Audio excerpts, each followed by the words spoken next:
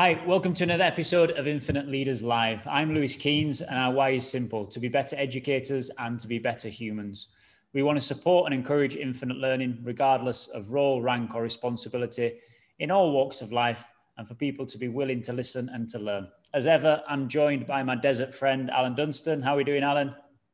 Yeah, cheers, Lewis. All good, mate. Really good. Back at school this week. It's been amazing, and we'll continue to focus on the things you don't get taught at university or on any courses, real life lessons from real life people with real life experience. And as you know, if you've listened to any of our podcasts before, we record live and you get what you're given, really, and warts and all. It's raw, and there will be mistakes as we go along. We love the feedback that we receive. If you've got any feedback at all, whether constructive or positive, please let us know. We do fully believe in what we're doing, and we strive to get better.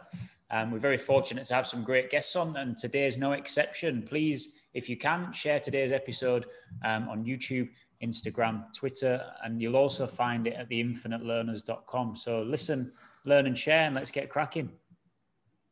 Yeah, get your pens and paper ready, guys. There's going to be some absolute gems of wisdom coming out of the show today. So Jo Hackett is a PE teacher at heart who has worked her way up through a range of independent schools within the Midlands area of the UK.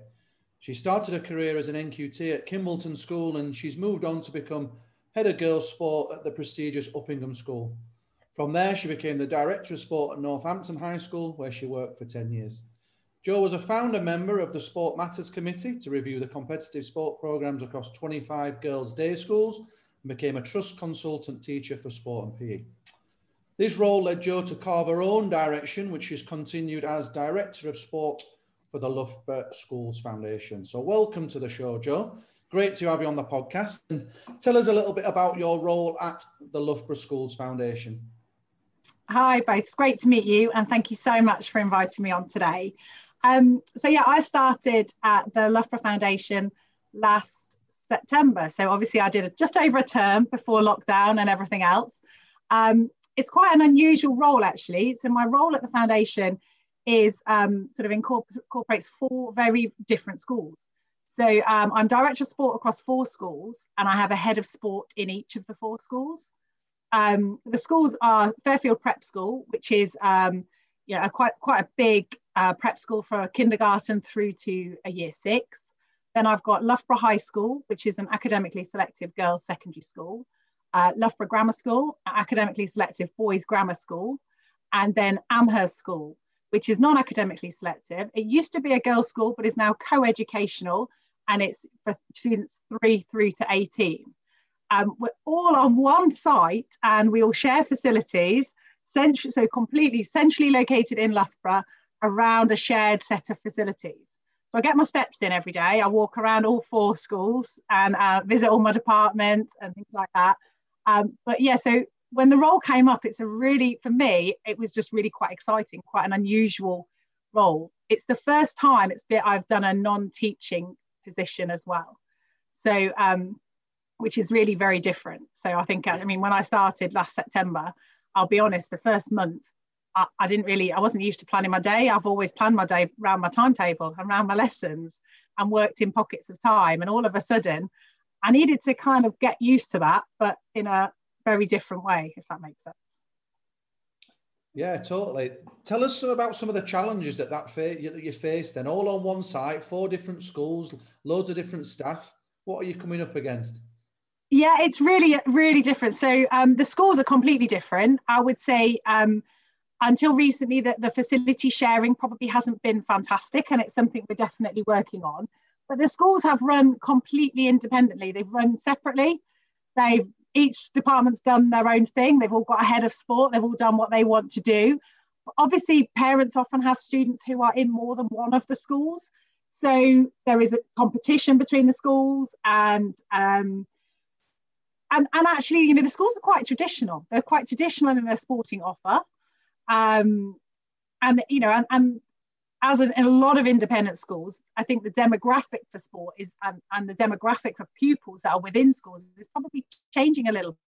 And I think independent school sport possibly needs to start to think about that a little bit and think about matching the sporting offer to the students that are in front of them. And this is something that I'm working on with my heads of sport, and I strongly believe in. yeah, I mean, obviously I didn't plan to start my career working in independent schools. I kind of fell into that. I applied for jobs at state schools and independent schools, and invariably, I think because the notice period's longer in an independent school, my first interview was at an independent school, and that was the job that I got. And my sporting background fitted, actually, because my main sports were, hockey, netball and tennis. So I fitted perfectly with a traditional independent school model of sport 20 years ago. And I have to say, I absolutely loved the extra time that I had with the students and working on developing their abilities and where they were going in sport. But I think then from obviously my first job at Kimbolton, and then I moved on to Uppingham, where I picked up a lot of boarding opportunity. I did a lot of work in a boarding house as well as within the students. And it was, again, a different role. And there's such a pressure in independent schools to be successful and for your teams to win. And that is the main focus I've found in my time working in these schools. And I certainly, I fed into that, certainly, for at least the first 10 years of my career, I would say. And I think, actually this year has probably been quite enlightening, because I think there are no fixtures. And I think it is making people like me, and hopefully like lots and lots of other heads of sport, sit back and think, well, hang on, what are we doing this for? Who are the fixtures for? Who is the competition for? What are we getting out of this? And it's made people step back and go, hang on, let's actually reevaluate. And that's certainly what I'm doing, and I'm working with my team to do at the moment. So obviously that wasn't quite the question I don't think you asked me. You asked me something about the issues in my school, but I've kind of gone off on a bit of a tangent. No, but it does give us a really nice insight. I think it's worth exploring what an independent school looks like in the UK in terms of sport. And you've given us a really quick overview there in terms of sport is seen as a very competitive element of school life where winning is really important. There's now been this period to pause and reflect on why that's the case. Can you put your finger on a reason or two as to why there is that tradition in independent schools, and why winning and why that profile is so important? Do you know what? Obviously, I think for me, when I worked at Uppingham, and obviously I started there as head of girls sport, and a big part of my job on a Saturday was to put out 25 plus teams. So whether that was netball teams, whether that was hockey teams, we wanted as many students as possible playing in those team sports. And it was like, at year 9, at under 14, we wanted teams A to D. We wanted to tell our parents that every child played team sports. I still believe that every child should have the opportunity to play team sports. I think what they learn from team sports is phenomenal. The skills that come around them is so, so important.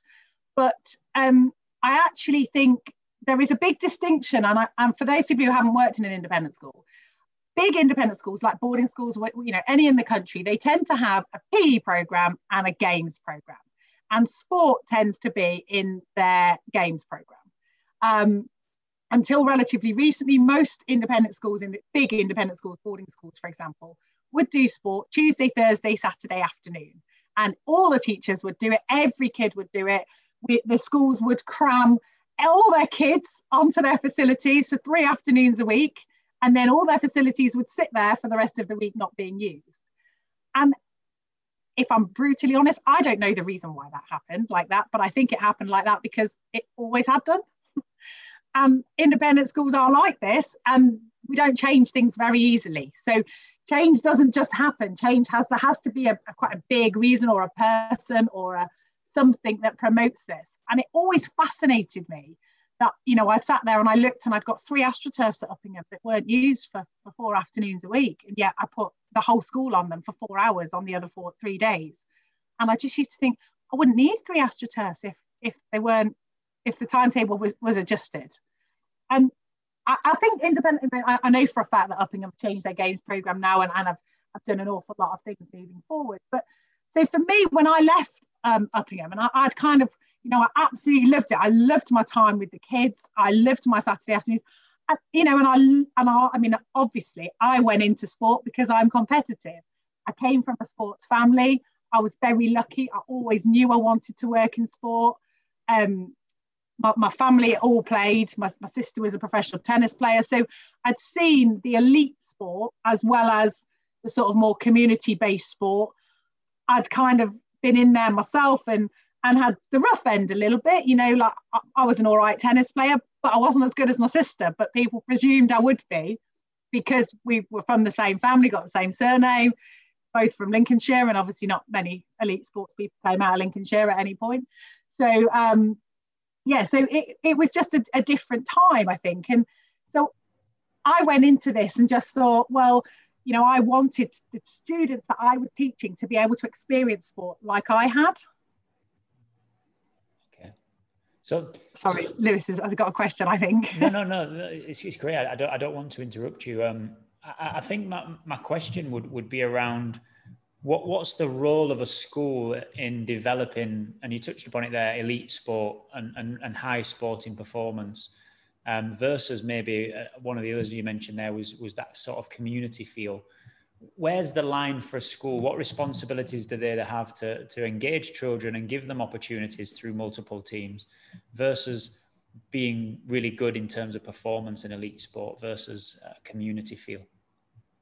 So I would say, you know, certainly from my background, you know, moving on and moving to Northampton, I had worked in schools where it was all about teams. It was all about team performance. It was about as many students as possible participating in teams, even if they didn't really want to, if I'm really honest. And quite often the background to this was the school needed to show that they were fielding 30 teams on a Saturday rather than the fact that it was the right thing for the students. And did the students really want to play?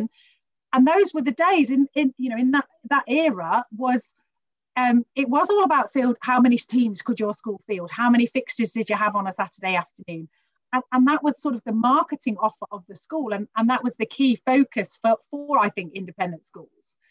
But I'm pleased to say, I mean, I moved on. Obviously, I worked at a day school. I've been head of sport at a day school for the last 10 years. And the work I've done with the trust and now the work I'm doing at Loughborough. And I think society's changed. Students have changed. Students vote with their feet now. Students won't turn up and play on a Saturday if they don't want to. The compulsory nature of saying that all students have to play in a team sport, even if they don't want to, has gone. And students need choice now. And I think so important is offering that variety and offering the change of the chance for students to do an individual sport, to train in a gym and learn how to use fitness facilities correctly, to develop the skills around sport. I mean, I don't agree with early specialisation. I do not agree with people being zoned into a sport really, really early. I think the range and the opportunity to take part in so many different things is so important. And, you know, obviously one of the things, one of the big things we're working on at Loughborough at the moment is we're revamping our PE curriculum. So we are very much looking at a much more pupil-centred approach to PE and looking at the skills around sport and the reasons why they should be doing sport rather than focusing directly on learning a sport for the fact that you've got a match on Saturday afternoon. So let me just interject for a second there. You've said yourself that you weren't necessarily all for working in an independent school. That was something that sort of happened organically. Now you're in there and you spot these things and you're talking really passionately and enthusiastically about all these different opportunities that children could have. How do you, as a director of sport across 4 schools in the Loughborough Schools Foundation, start to make those changes? How do you change that culture of independent schools putting out teams for the sake of putting out teams, dare I say, because it looks good and it helps their profile? Yeah, it's not easy and it's not going to be easy. And we're at a sort of a changing pivotal point. And for so many students, I don't want it to sound like I don't agree with team sports, because for so many students, playing in a team is absolutely amazing and it's the thing that they thrive for. The big driver for me, and this has been the case certainly since I took on my role at Northampton and working in the trust and now at Loughborough, the thing that drives me in the role that I'm doing, and the main value, that the thing that everything comes back to with me, is I want kids to do sport when they leave school. Now, I don't actually care what that sport is, but I want them to learn and develop a healthy, active lifestyle. I want them to carry on. So I need to make sure that me and my team of staff have given them the keys and the toolkit that they need to be able to do that. And we all know that the percentage of kids that leave school now and will go and play rugby or hockey or netball or you know, whatever it might be, is relatively low. But at the same time, they probably, if they don't get the opportunity to try those things in school, when will they try them? And when will they know whether they like it or don't like it? So for me, school is so much about opportunities and about giving different opportunities. And sport is about well-being. And actually, we've just sort of like rebranded our PE, or in the process of rebranding our PE curriculum. And this idea of,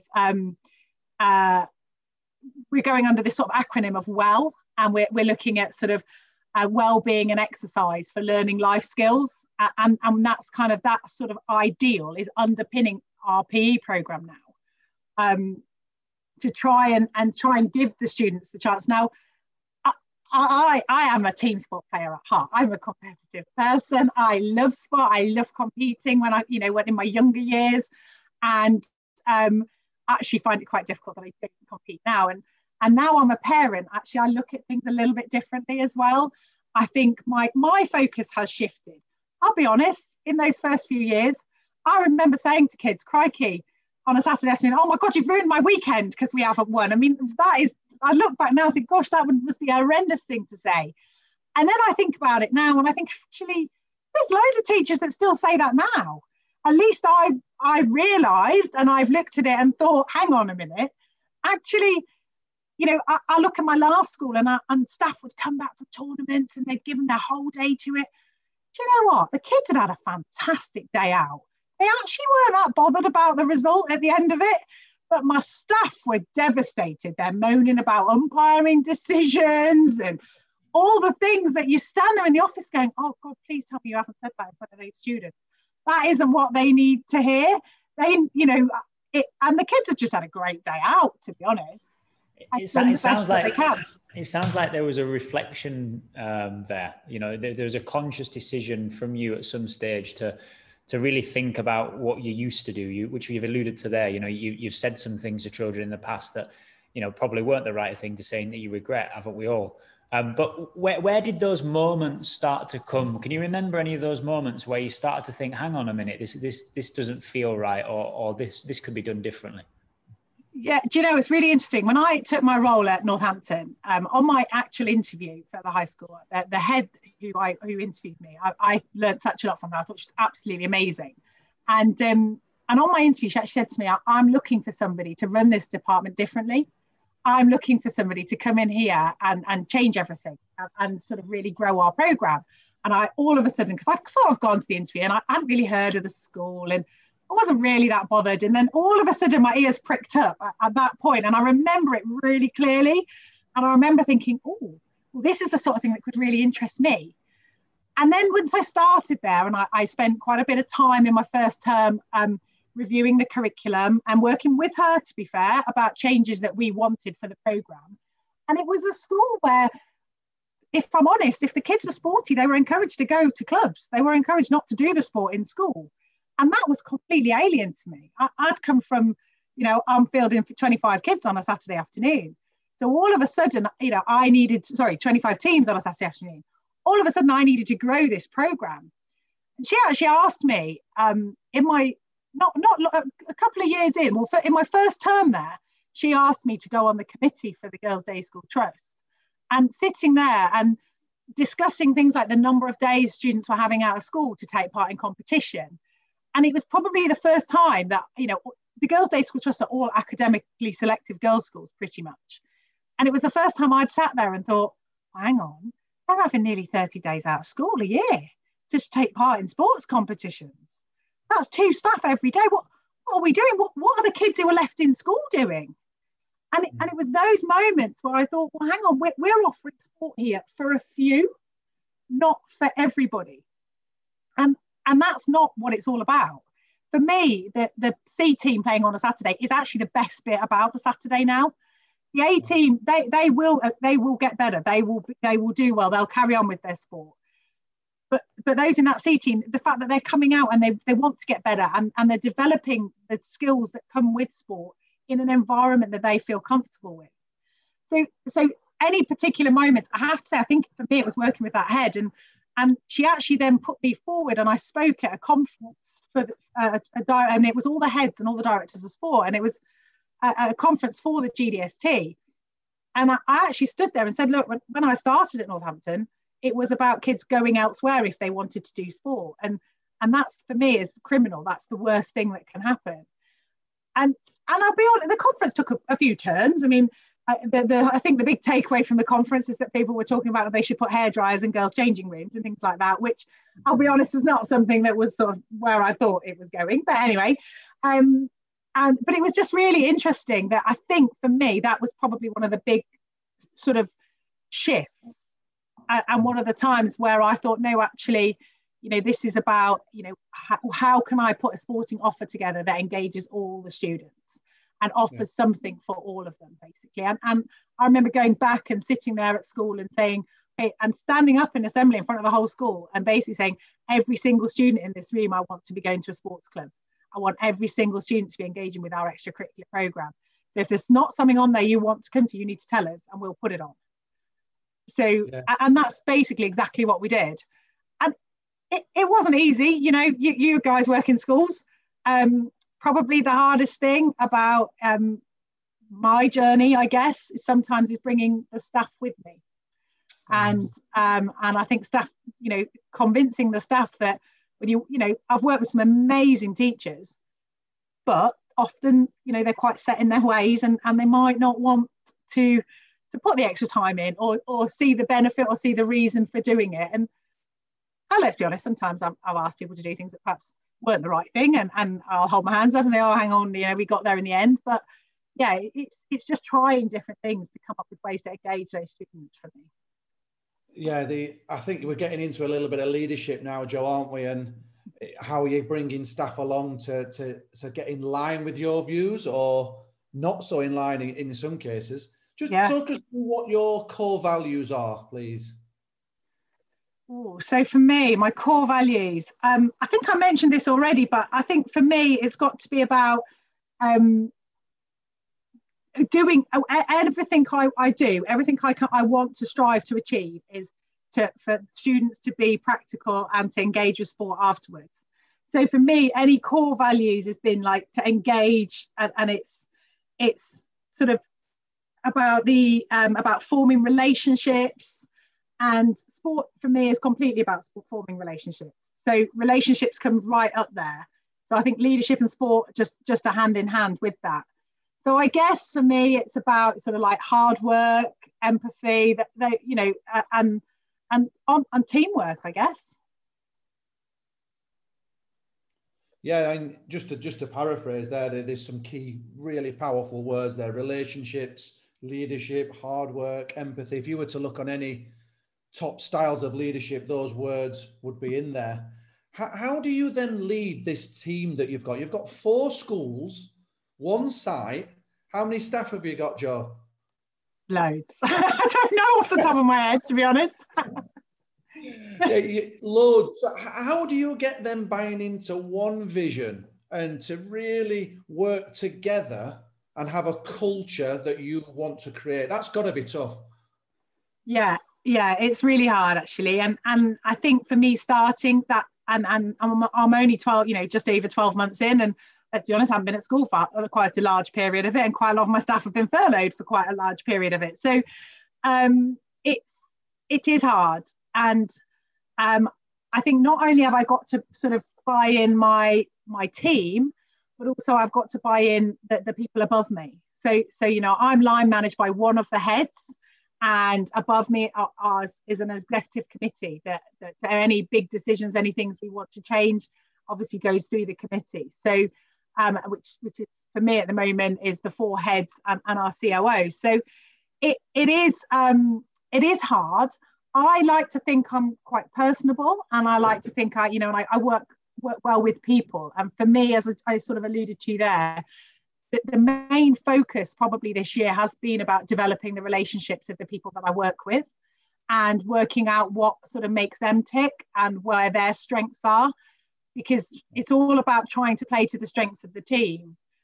I mean, and obviously at the moment, that's something I'm trying to look at, and how we can better play to the strengths of the team, and ways that, you know, perhaps we could adapt the structure. And in fact, this year we've already started to share quite a lot of, so move staff between the schools a little bit to work to their strengths. So, and hopefully this is something that we'll do more of, which I think is great for our students.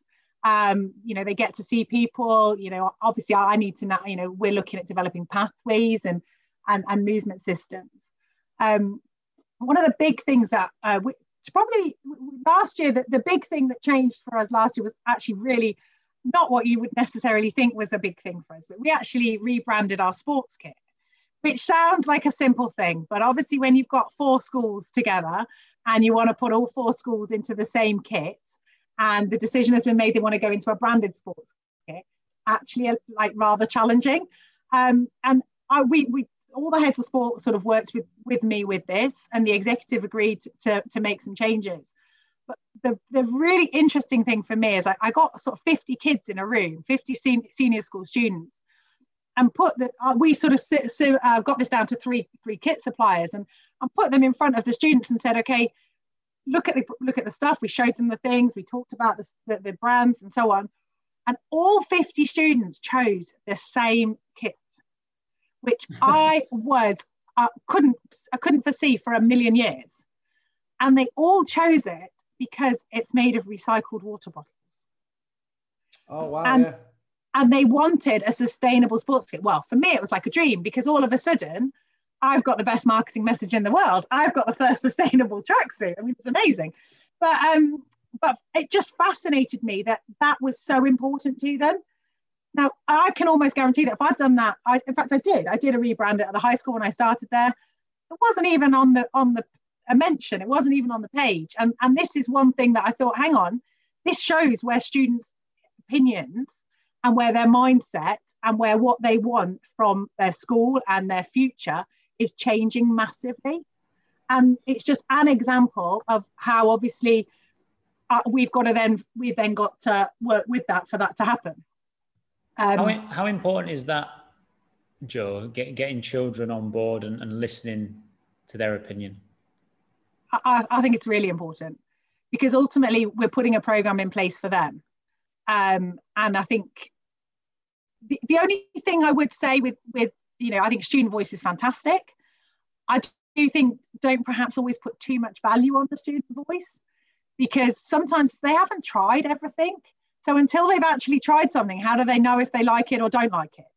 And the one thing I would say, certainly from my experiences, students are very much just like we are, just like I am.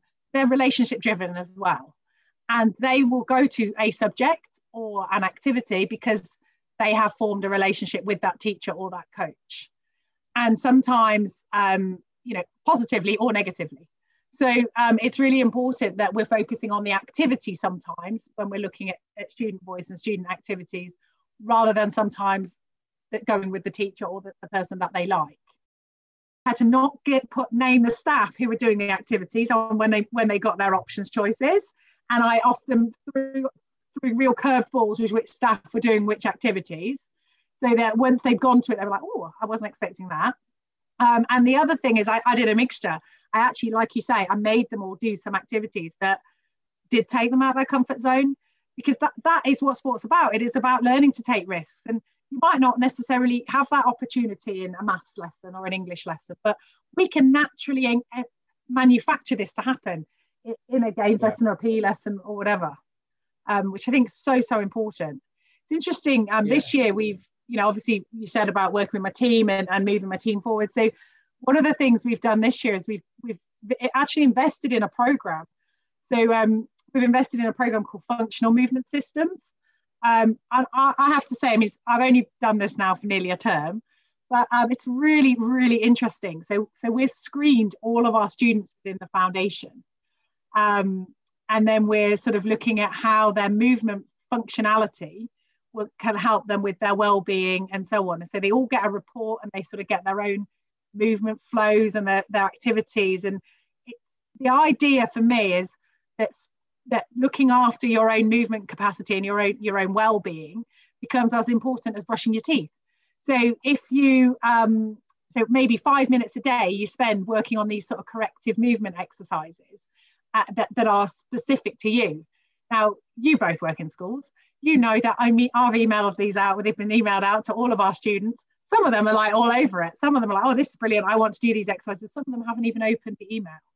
So now I've got to work with my teams in all 4 schools to get them to sort of engage fully with the program, even if maybe some of them aren't fully invested in it, to engage with the program, to then share my enthusiasm for the program with the students themselves, and sort of try and get the students to then be looking at these movement flows and these exercises. And I hope that over the course of the next 2 or 3 years, this becomes a cultural shift in our schools. And this is something that, you know, in their form time, they perhaps work on their breathing flows or their shoulder mobility, or they're doing as a movement break in a lesson. And it's a real cultural ideal within our 4 schools. But that really wasn't what you asked me. But anyway, that was there you go. That's one of the things that we're sort of, it's one of the things that's driven me over the last few weeks. Yeah, it's funny, George. We had Peter come and present to both myself and Lewis recently about functional movement systems. Oh, did you? Yeah, and it is a very interesting topic. And we in our schools, we're doing a lot of work with physical literacy and fundamental movement skills. And it could be argued that you can't even go near them until your actual body is right. Because if you're trying to throw and catch, you can't do that if your shoulders are out of line and your hips aren't quite right in the right place. So it could be that that's the first step before we even try the next step. It is a very interesting concept, John. I'd love to hear more about that. What's the experiences with student feedback? Yeah, do you know what? I obviously Peter started by presenting to me, and then we engaged with all my heads of sport, and all of us, without doubt, were like, this program is perfect. And exactly what you said, I was looking at changing our PE curriculum for this year, and I'm really looking at how. I'll come back to your question in 1 second. Really looking at how I think PE lessons have kind of gone down the route of, and they have done ever since I've started teaching. I'm guilty of putting out a PE program like this. You do half a term of badminton, then you do half a term of basketball, then you do half a term of gymnastics. Then if you're lucky and you've got a pool, you might do half a term of swimming. But how do they flow into each other? Well, they don't. What underpins all of them? Well, nothing really. And what skills are we making sure the students have got? Well, again, we aren't. So I sort of started this time last year and said, right, where do I want my year 6s to be? Where do I want my year 10s to be? Where do I want my year 12s to be? And so on. And then this is when I thought, well, hang on, are they physically in the right position to do any of this? So that's what made me think, hang on, let's take a step back. So exactly like you, I thought, right, let's put together a functional program. Let's get them all doing squats. Let's get them all doing lunges. Let's look at the strength and the speed and put a program together like this. And then I thought, well, are they ready for that? And also, how interesting is that for someone? So I thought, okay. And I also thought, how ready are my staff to deliver this? So yeah. I went down and obviously then it coincided with meeting with Peter. And in fact, actually somebody put us in contact. And I think, Peter at FMS is absolutely brilliant. And his experiences are fantastic. And the way he explained the program to me about, how it can help students to sleep better and walk better. And, we're in a global pandemic and obviously one of the first things we teach them is to breathe through their nose, which has a viral filter. Well, obviously that suddenly made so much sense to me. So, so the program, exactly as you say, I just thought, crikey, this is perfect. This is exactly what our students need. How's it gone down? Now, the screening has gone down. Obviously, we've had to adapt because in the past, FMS would come in and do all the screening for you. They can't because of COVID. So we've sort of trained up all my PE teachers and my sports assistants to do the screening. And so I think some of the screening may not be perhaps as accurate as if they'd come in, but it really doesn't matter. They get screened, they get a score between 0 and 3. So if you get it wrong, it's not disastrous. We're just in the process of working through the first set of correctives with them. And like I say, some students are really, really feeding into this. Some are looking at it, they're engaged with it, they are checking out their movement flows. The videos are fantastic. They can do them at home. Like some are just... Joe, is that the same group of kids that are always engaged, or is it the kids that need to be engaged? And that's always the case in PE at the moment. Yeah, actually, I would say this is probably hitting the kids who maybe we don't normally hit as well, because it's something that I think it's quite interesting that we're encouraging them to do these exercises themselves. And I think that's helping. The kids who perhaps don't want to be on full show and want everybody watching them doing everything is really important. And I think that's who we're really, really directing this at the moment. I think for us, some of the screening's been challenging, particularly for the really little ones. And I was a little bit nervous that some parents might go a little bit too far with it, but that seems to have been okay at the moment as well. I'm so excited to revisit this in sort of 6 months and in 12 months as we re-screen the students and see actually what impact it has made. And so it's really hard because we actually only sent out all the screening data just before half term. So we basically spent the first half term screening and we're just picking up gaps at the moment. But it's so exciting to see what happens towards the end of this term and the start of next term, and if they carry on with it over Christmas, and as we grow and we re-screen particular aspects. I think, and I'll be really, and obviously at that point, I will have a straight off idea of how many of which set of students it is hitting more than others. Because for me at the moment, it's just it's a lot of data for sort of 2,000 students, if you like, or near enough 2,000 students. So yeah. But, no, it sounds an exciting project. How do you do that? Is that's focused in curriculum, or is that an extracurricular thing, or is it linked together? How do you actually go about that? Yeah, because we've decided to do this for all of our students from, we've actually screened reception through to year 12. We didn't do year 13 because we felt they've got enough to be dealing with. Like I say, that the pre-prep screening reception year 1, year 2 doesn't really work, but the exciting thing, we're now looking at a different program with FMS4, particularly for those students. So this is where I feel like we're in a great position, and sort of like quite groundbreaking for them actually. What we do at the moment, we've done it all through the PE program. Obviously for us, we only have PE in our senior schools up to year 9. So year 10 upwards have a games afternoon. So theirs has got to be done through the games afternoon for 10, 11 and 12. And that has been a little bit harder, particularly for the older boys, I think, who, their lessons are on a rugby pitch, for example, and sometimes not actually taken by a PE teacher. So getting them to engage with it is probably the hardest bit we're coming up against at the moment. But the PE staff are really, really on board with the system. And I'm just really excited to see where it goes and to see how, in 2 or 3 years' time, the students that progress from my prep school into my senior schools, what is their movement capacity? Are we in a much better position? And do they have a greater understanding of things, their movement capacity? It is really interesting that actually the younger they are, obviously, they score better because they haven't done any difficult problems yet. But it'll be really interesting to see how that drops off and how we can help it to pick up again.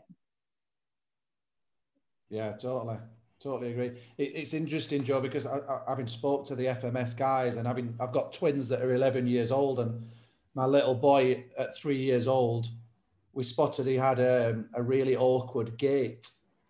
His sister was moving freely, and he went to a specialist, and he was diagnosed with something called Legg-Calvé-Perf disease, where the top of the femur doesn't fit into the socket properly. And the bad news at that point, which was pretty heartbreaking, was that he wasn't allowed to run, walk, jump for 3 years. Until the blood flow comes back to the top of the femur. Now, those 3 years between 3 and 6 are probably the most important 3 years of your life for fundamental movement skills. And at 11 now, he still doesn't move with flexibility at the hip. His core's not strong, and yet his sister's an unbelievable athlete, and they've been brought up exactly the same. And that underlines to me that importance of at 3 to 6 and at young age getting older kids. And you can see that progression, Joe. How do you feel about specialist lessons at that age and what benefits they actually bring?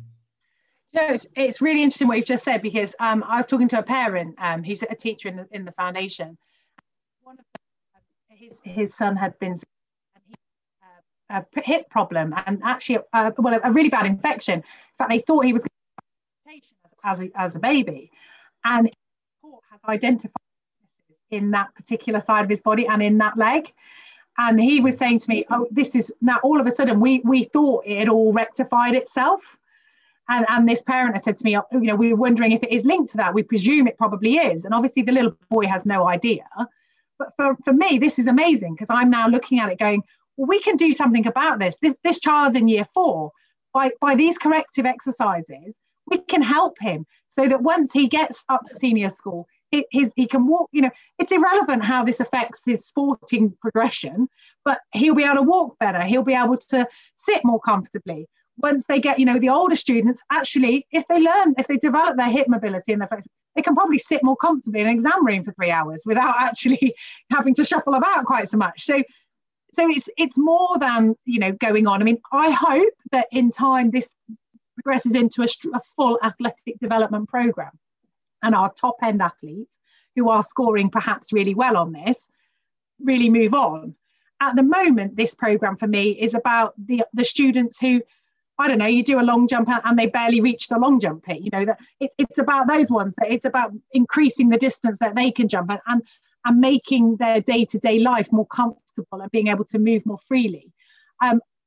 How I feel about specialising, I still struggle with the concept of specialising, but I believe that this programme isn't necessarily about specialising, it's about their movement functionality. And so that can be adapted into any sporting context and any lesson that we may want to deliver. So for me, it's about bringing this into part, maybe with a warm-up, maybe in the activity, depending on the lesson content. But the sports program is about that variety for them, especially at that age. My children are 5 and 8. So, you know, and I've got a child who's pretty much obsessed with a ball and spends all day, every day throwing or kicking or hitting or anything. And, you know, and I look at it and think, well, I can't wait to be able to sort of screen him myself. I mean, they're not actually out of schools, but to look at how they progress and how it sort of affects them a little bit as well. So but I look at it as a parent, and I think back to my parents, and, you know, obviously, you know, there's 4 of us and we played to quite a high level. But interestingly, I mean, I said my sister was a professional tennis player. My dad didn't encourage her to pick up a tennis racket until she was 11. And it was because she wanted to play. So I strongly believe that variety and a range of opportunity is the best thing for children. And if they have a passion, and almost, I think actually to become the best, they have to become a little bit obsessive. So if they have that obsessive nature towards that sport or towards that activity, they'll get there, whether they've started it at 5 or 11 or 12, irrespective, to be honest. I mean, I was lucky in my last school, I mentored Ellie Robinson, and I don't know if I'm sure you've heard of Ellie. Ellie obviously won the Paralympic gold medal when she was 15, and she came back into school from this. And it was amazing to have her in school with us and being at the top of her field and the top of her game, and with everything that she's gone through. I mean, obviously you mentioned Perthes. Obviously she had Perthes and couldn't swim herself for 2 years. So it was one of those amazing opportunities, and something I never thought in my career I would have the chance to do. So I think, you know, it's if children have that drive and that enthusiasm and that support network, they will go on to succeed. But as a teacher, my job is to give them the building blocks and the foundations in a variety of opportunities to have that chance to move on and have that chance to try something and find the thing that they want to carry on with and the thing they want to succeed. Yeah, finding your passion that's come through all our podcasts. Really is. We're gonna wind it down now, Joe. We've got some quick fire questions just to answer towards the end. What are your 3 non-negotiables as a leader? I think for me, it's dedication. I think, I work really, really hard, and I'm very lucky to have teams of people that do exactly the same. Honesty is a definite non-negotiable for me.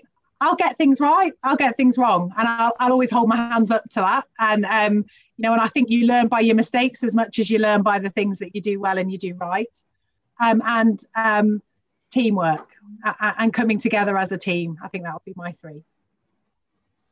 Yeah, belting. Well, I've got one for you, Joe. Obviously, working in Loughborough, not the biggest city, but synonymous for a very successful sporting university and a really strong program across so many sports, not just in the UK, but wider than that. What legacy do you hope that you'll leave yourself as Director of Sport at the Loughborough Schools Foundation? Oh, that is a hard one. Legacy. Do you know, I think I thought about this actually, because I've listened to some of your podcasts and I thought about legacy when I was driving home the other day. And I think in my younger self, I'd have talked about, having somebody that I'd coached that had performed to a high level and all this sort of thing. But now, in all honesty, the legacy for me moving on, and I think now I'm in I've moved on from a few jobs, and I thought to start with it was about building a program and leaving a program that was really, really good. And I think I've accepted that actually when you move on, the program changes because the person who's leading it will adapt that program to their strengths or weaknesses or whatever. So I think my opinion on legacy has changed massively. So my view on legacy now is there are 2,000 students within my foundation, and I want all of those students to carry on and do something as they go into later life. So my legacy now is about passing on my enthusiasm and my love for sport and exercise and for general well-being, and for those children to grow into adults and to have their own children and pass on things like the importance of functional movement and pass on things like the importance of looking after yourself and taking time out for yourself. So for me, the legacy now is about those students having an active, healthy lifestyle and maintaining the skills that we've worked hard to teach them through their sort of childhood and adolescence. Yeah, so using your fundamental movement skills alongside that real aspect of not specialising and giving the children choice across multi-sports. Definitely. To allow them to continue into adulthood and enjoy sport. Yeah, 100%, cool. Yeah. All right, last one, Joe. We love this one. We haven't asked it on the new series yet. What 3 leaders in history would you love to go out for a meal with? Okay, so I hate these sort of questions. I never really think quick on my feet, but for me, obviously, I'm a sporty female, and I would love to sit here and list to you 3 really sporty females that have done great leadership roles, and I'm struggling a little bit. So I think I will have to go with, I think leaders in history, I would go with Nelson Mandela. I've been lucky to lead 2 sports tours to South Africa. And I have my brother-in-law is South African, who grew up in South Africa during apartheid and is a sportsman himself and very keen on rugby. Obviously lives over here now. So I actually am very interested in sort of the impact of sport and apartheid and how that all linked together. So that would be one of mine. I think another one for me, I'm from my family we're quite a keen rugby family. So I would actually love to have a conversation and have dinner with Clive Woodward, because I think he's worked in 3 completely different fields and done leadership aspects I'm really interested in his teamship rules and how he enforces his teamship and how he gets students and his teams to all feed into this and to go from that. And bizarrely, we actually had Lawrence Delallier visited school yesterday, and we walked around and he was talking to some of my students, and we'd been talking to them about writing a code of conduct. So we just happened to say to him, what's your take on this?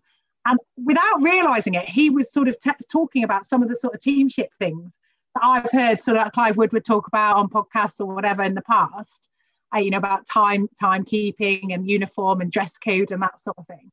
So I suddenly thought, crikey, this would be real. At the time I thought, that was really interesting. Now you hit me with it. That's one of the reasons I choose him. And for me, the third one is, and probably a new one, I think I'd probably go with Kamala Harris, the newly elected vice president. I think, she's doing a job that's perhaps a little bit stepped down. So she's not the out and out leader. So she's got to look at how she works on the teamwork and how she works in a supporting role. And being a female, I think for me, somebody like that in that role is absolutely amazing. So I think that would be my three. Yeah, the good shouts, Joe. If you get a chance, listen to Jake Humphrey and Damien Hughes' podcast with Clive Woodward on their. I've heard it, actually. I've heard it. It's brilliant. Absolutely brilliant. Yeah. I love the bit with the teamship, and they all then got together and decided that their rule was going to be they're going to be 10 minutes early. I love that. If only I could get that Lombardi time, they said, didn't they? I love it. Brilliant. but thanks. Yeah, that'd be nice, wouldn't it? Thank you so much. Thanks for inviting me, and I've really enjoyed chatting to you both. Likewise, Joe. Absolute pleasure. Thanks for coming on. Guys, search Infinite Leaders Live on YouTube, Instagram, and on podcast platforms. We're on all major podcast platforms now, including Apple Podcasts and Spotify. And remember to visit theinfinitelearners.com. We'll see you next time. Thanks again to Joe. Bye. Thanks, Joe. Thank you.